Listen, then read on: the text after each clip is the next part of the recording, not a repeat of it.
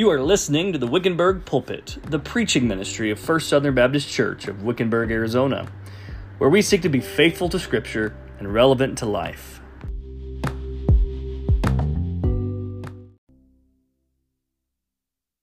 Amen. You may be seated.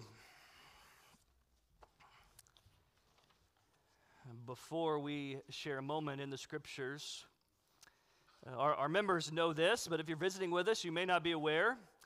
But during the month of December, we take up what we call the Lottie Moon Christmas offering. Now, Lottie Moon was a missionary overseas, foreign missionary, and so it's just named in her honor. But we collect that because 100% of the proceeds, the money that is raised through that offering, through all the Southern Baptist churches across America, 100% of that goes to foreign missionaries spreading the gospel to the nations. And I think it's fitting because as Christ has come, He's come as a light to the nations, as we'll hear in a moment.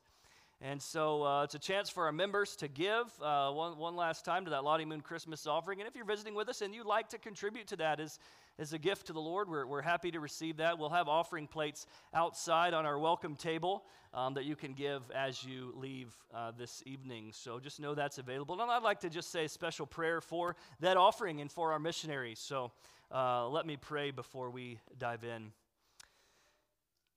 Father God, we come before you and we thank you for the Christmas season. We thank you for what it means to us as believers. Lord, the lights are fun, the treats are delicious, but Lord, what is more sweeter than any of that is that our Savior has come, that we have salvation from sin. And Lord, as we think about the offering that we've been collecting this month, the Lottie Moon Christmas offering, we collect that, Lord, because there are places where Christmas doesn't exist. It's because there are places where Jesus has not been proclaimed. There are places that are lost without hope because the gospel has not penetrated there. And Lord, the money that we raise helps to fund the work of missions around the world. And we thank you that you've allowed us to be a part of that. And Lord, I pray your blessing on this offering. I pray your blessing upon the missionaries overseas, many who have given their lives to be away from family on Christmas, and they're serving in very hard places. So we lift them up to you, and I pray that this offering that we give this month of December would be a blessing to them and would be used so that many can come to know Christ and celebrate the birth of the Savior. It's in Jesus' name that we pray. Amen. 'Twas the night before Christmas, a prophetic decree. In Isaiah's verses, a tale of mystery. The promise of a Savior in words so profound, fulfilled in a stable on Bethlehem's ground. Isaiah foretold a virgin shall conceive, a sign of Emmanuel, hearts to relieve. The child to be born, a son to be given, bringing light to the darkness, a pathway to heaven. A shoot from Jesse in David's grand line, a king to reign in majesty to shine. The Spirit upon him, wisdom and might, in righteousness, justice, a beacon of light. Isaiah's words echoed like a voice in the night. Prepare the way, cried the one, clothed in white. A voice in the desert, a path straight and clear, for the Savior was coming, the Messiah was near. The eyes of the blind, the ears of the deaf would open to wonders beyond human breath. The lame would leap, the mute start to sing, and Jesus, the fulfillment of a prophet's spring. A suffering servant, acquainted with grief, bearing our sorrows, granting sweet relief. Wounded for transgressions, bruised for our sin. Isaiah's vision in Christ did begin. 'Twas the night before Christmas, the prophecy complete. As shepherds and angels the good news did greet. In a humble manger a child softly laid, the Messiah, the Savior in whom all debts were paid. The Advent season is a time of waiting, and we've been focusing on this theme of waiting for the rival who would come. Adam waited for the seed of the woman to crush the head of the serpent. Abraham anticipated the seed from his offspring who would be a blessing to the nations. Judah longed for the one who would rule from his line and hold the scepter of Judah. David waited for the one who would reign on his throne forever. And Isaiah longed for the virgin-born son whose government would rest on his shoulders, on whom the Spirit would descend and ultimately who would be pierced for us. as we have been studying on Sunday mornings. We know all too well all about waiting. Waiting fills our existence. Sometimes waiting doesn't fill us with happy thoughts like waiting in traffic. And kids are waiting for tomorrow morning, something we've longed for all year. As we celebrate Christmas, it's filled with waiting and longing. Isaiah waited for 700 years before the birth and the arrival of that virgin-born son. But the waiting is over. The one who was promised has been born. The seed of the woman who would one day crush the head of the serpent has arrived. The seed of Abraham, through whom all the nations of the earth would be blessed, he has been born. The one who holds the scepter from the tribe of Judah is now wrapped in swaddling clothes. The stem of Jesse, the branch of David, who would rule and reign on the throne of David, he is now here. All the prophecies of Isaiah and the rest of the Old Testament scriptures are fulfilled in that moment when Mary's baby was born. And as we have looked upon these prophecies of Christ, his coming and work, 700 years before his first advent, we now come to Luke 2 and see his arrival. If you will turn in your Bibles with me to Luke chapter 2. It says, "Now in those days a decree went out from Caesar Augustus that a census be taken of all the inhabited earth. This was the first census taken while Quirinius was governor of Syria, and everyone was on his way to register for the census, each to his own city. Joseph also went from Galilee, from the city of Nazareth to Judea, to the city of David, which is called Bethlehem, because he was of the house and the family of David, in order to register along with Mary, who was engaged to him and was with child. While they were there, the days were completed for her to give birth, and she gave birth to her firstborn son, and she wrapped him in cloths and laid him in a manger, because there was no room for them in the inn. In the same region, there were some shepherds staying out on their flocks in the fields, keeping watch over their flocks by night. And an angel of the Lord suddenly stood before them, and the glory of the Lord shone around them, and they were terribly frightened. But the angel said to them, 'Do not be afraid, for behold, I bring you good news of great joy, which will be for all the people. For today in the city of David there has been born for you a Savior, who is Christ the Lord. This will be a sign for you. You will find a baby wrapped in cloths and lying in a manger.' And suddenly there appeared with the angel a multitude of the heavenly host, praising God and saying, 'Glory to God in the highest, and on earth peace among men with whom he is pleased.' When the angel had gone away from them into heaven, the shepherds began saying to one another, 'Let us go straight to Bethlehem, then and see this thing that happened, which the Lord had made known to us.' So they came in a hurry and found their way to Mary and Joseph and the baby as he lay in the manger. When they had seen this, they made known to the statement which had been told them about this child. And all who heard it wondered at the things which were told them by the shepherds. But Mary treasured all these things in her heart, pondering them in her heart. The shepherds went back, glorifying and praising God for all that they had heard and seen, just as had been told them."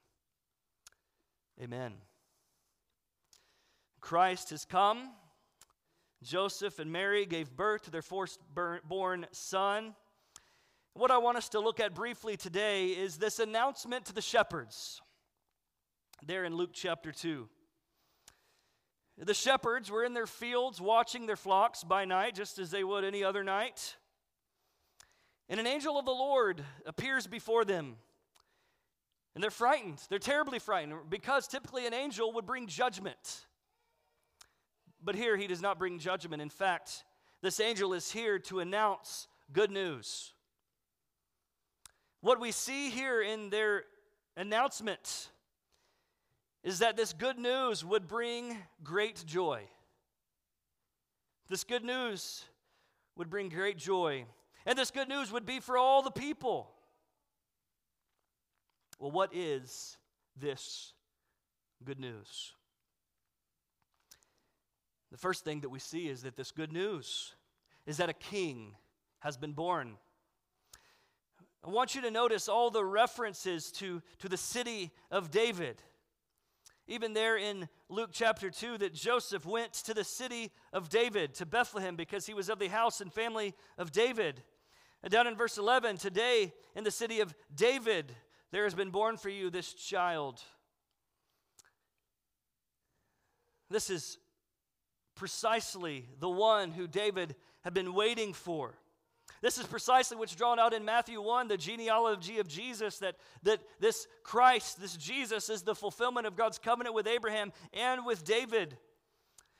In 2 Samuel 7:12, it says, when your days are complete, this is the Lord saying this to David, when your days are complete and you lie down with your fathers, I will raise up your descendant after you who will come forth from you, and I will establish his kingdom.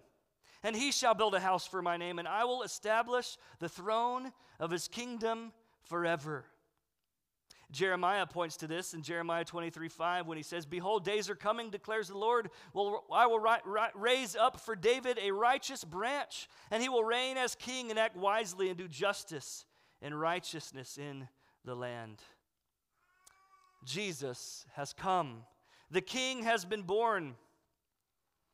This is what troubled Herod when the Magi saw the star and said, where is he who has been born king of the Jews? In our world, we see all kinds of brokenness, all kinds of sin, all kinds of evil. And it all stems back to that first sin of Adam and Eve, deceived by the serpent. But this announcement that a king has been born is that this king would conquer the evil that we see. This king would conquer sin through his death on the cross. This king has been born. He is a conquering king. But as king, this king demands all of our allegiance. He demands all of our life, and he demands that we submit to him. The good news is that this king has been born. We must align our lives to his will. We must align our lives to him. Submit to Christ as king. The good news also is that a Savior has been born. This is what it says here in the text, that today in the city of David, a Savior has been born. This is precisely why Jesus came. It says the angel told Joseph to name him Jesus because he will save his people from their sin. Jesus as Savior reveals to us our fundamental problem, which is sin. And Jesus didn't come primarily to improve our self-esteem. He didn't come to bless us financially. He didn't come even to heal us of sickness. He came to save us from sin. It also reveals to us that we need saving. We don't need self-improvement or a little boost. We need a divine rescue. Like Peter on the water when he cried out, Lord, save me. This is our greatest need. And not just to be saved from drowning or physical death, but we need to be saved from being separated from God for eternity. The Savior has been born. What good news that God promises of salvation, that it has been fulfilled. The Savior is here. The good news has been announced. The good news also is that God has entered into our brokenness. The Savior King, he is Christ the Lord. Christ means Messiah or anointed one. And this is a reference that this one who is born is the promised Messiah who was God, our Emmanuel, God in the flesh. This is the one who was the mighty God in Isaiah chapter 9. And God has entered our world through his only begotten Son, Jesus. The good news is that we don't have a God simply up there with no concern for us down here arbitrarily making decisions. We have a God who has stepped down into humanity as such, and Hebrews tells us that we have a high priest, Jesus, who in his taking on flesh can sympathize with our weakness. This Jesus is God. He is without sin. But he has experienced the limitations of humanity, hunger, sleeplessness, thirst. And the writer of Hebrews says that because of all this, we can draw near with confidence to the throne of grace so that we may have mercy and help in the time of need. This Christmas, you can draw near to God in prayer because God first I can't talk right now. Because God first drew near to us in taking on flesh and entering into our world he created, this world broken by sin. We see here this good news that has been announced, that a king has been born, a Savior has been born. One thing we see here is that this good news of Jesus, the Savior King, it is announced to ordinary people. These shepherds were just ordinary, average, working class people. And Jesus came for ordinary people like you and me. Jesus comes, and the gospel is announced when they're working. The gospel comes to ordinary people doing ordinary things. We see in Scripture all kinds of people that Jesus came for, all kinds of people that Jesus gave redemption to. In fact, Jesus often comes to the outcast and the weak. Even the fact that Jesus was born in Bethlehem, he was born in Israel, of the smallest nations at the time that God chose Israel. Bethlehem was the smallest of the clans of Judah. And the Messiah comes from the smallest tribe of Israel and born in the smallest town. And Paul reminds us, this is true of many of us. He says in 1 Corinthians, "For consider your calling, brethren. Not many of you were wise according to the flesh. Not many of you noble. But God has chosen the foolish things of the world to shame the wise. God has chosen the weak things of the world to shame the strong."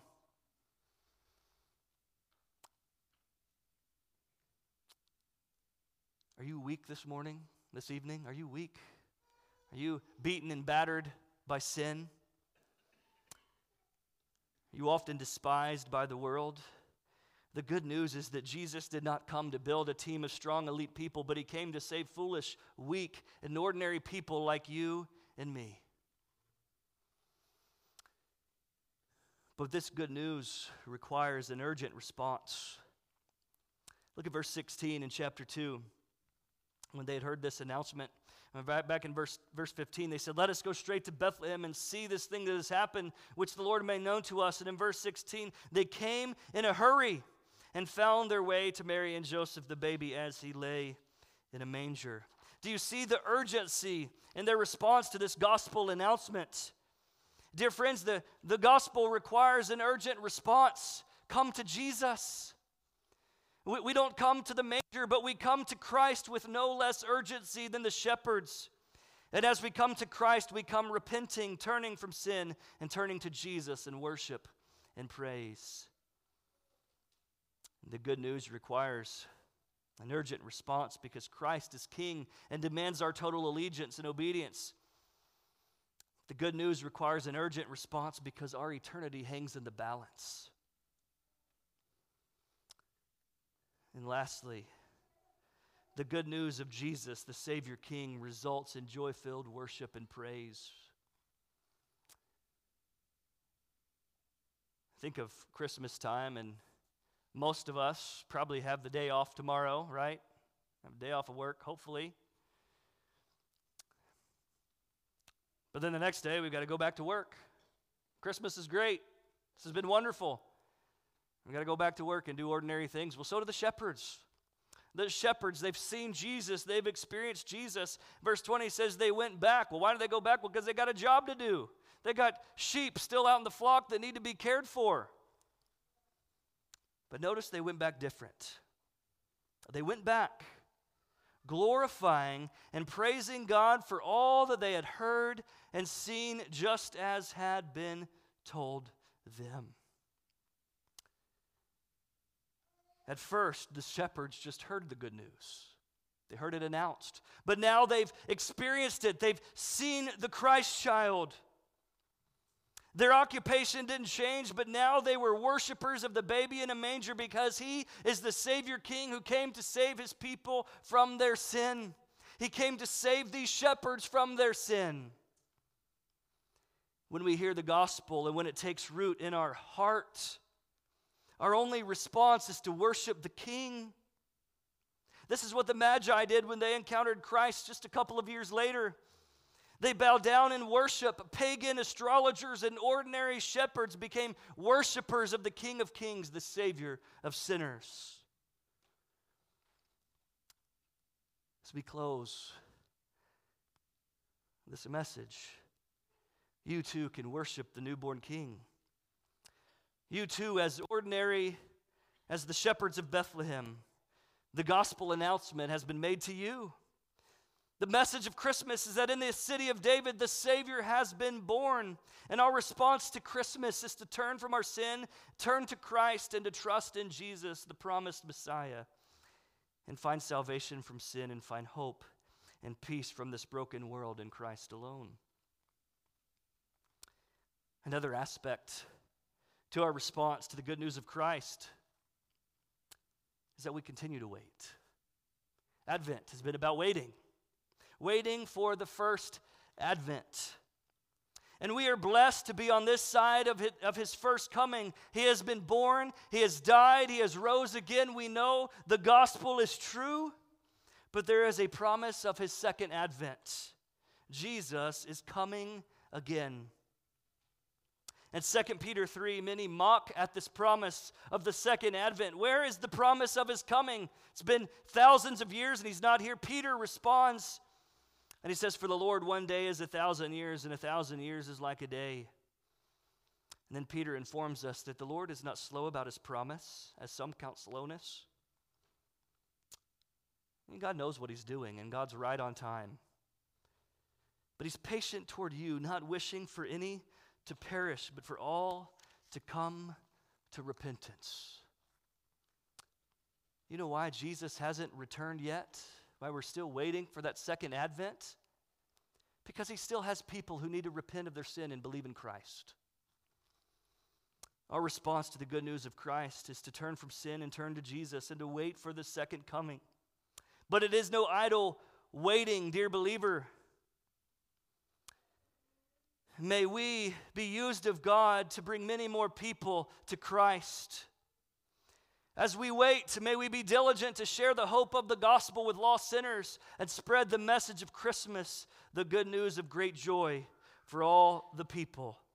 And in the city of David, a Savior has been born. Will you pray with me?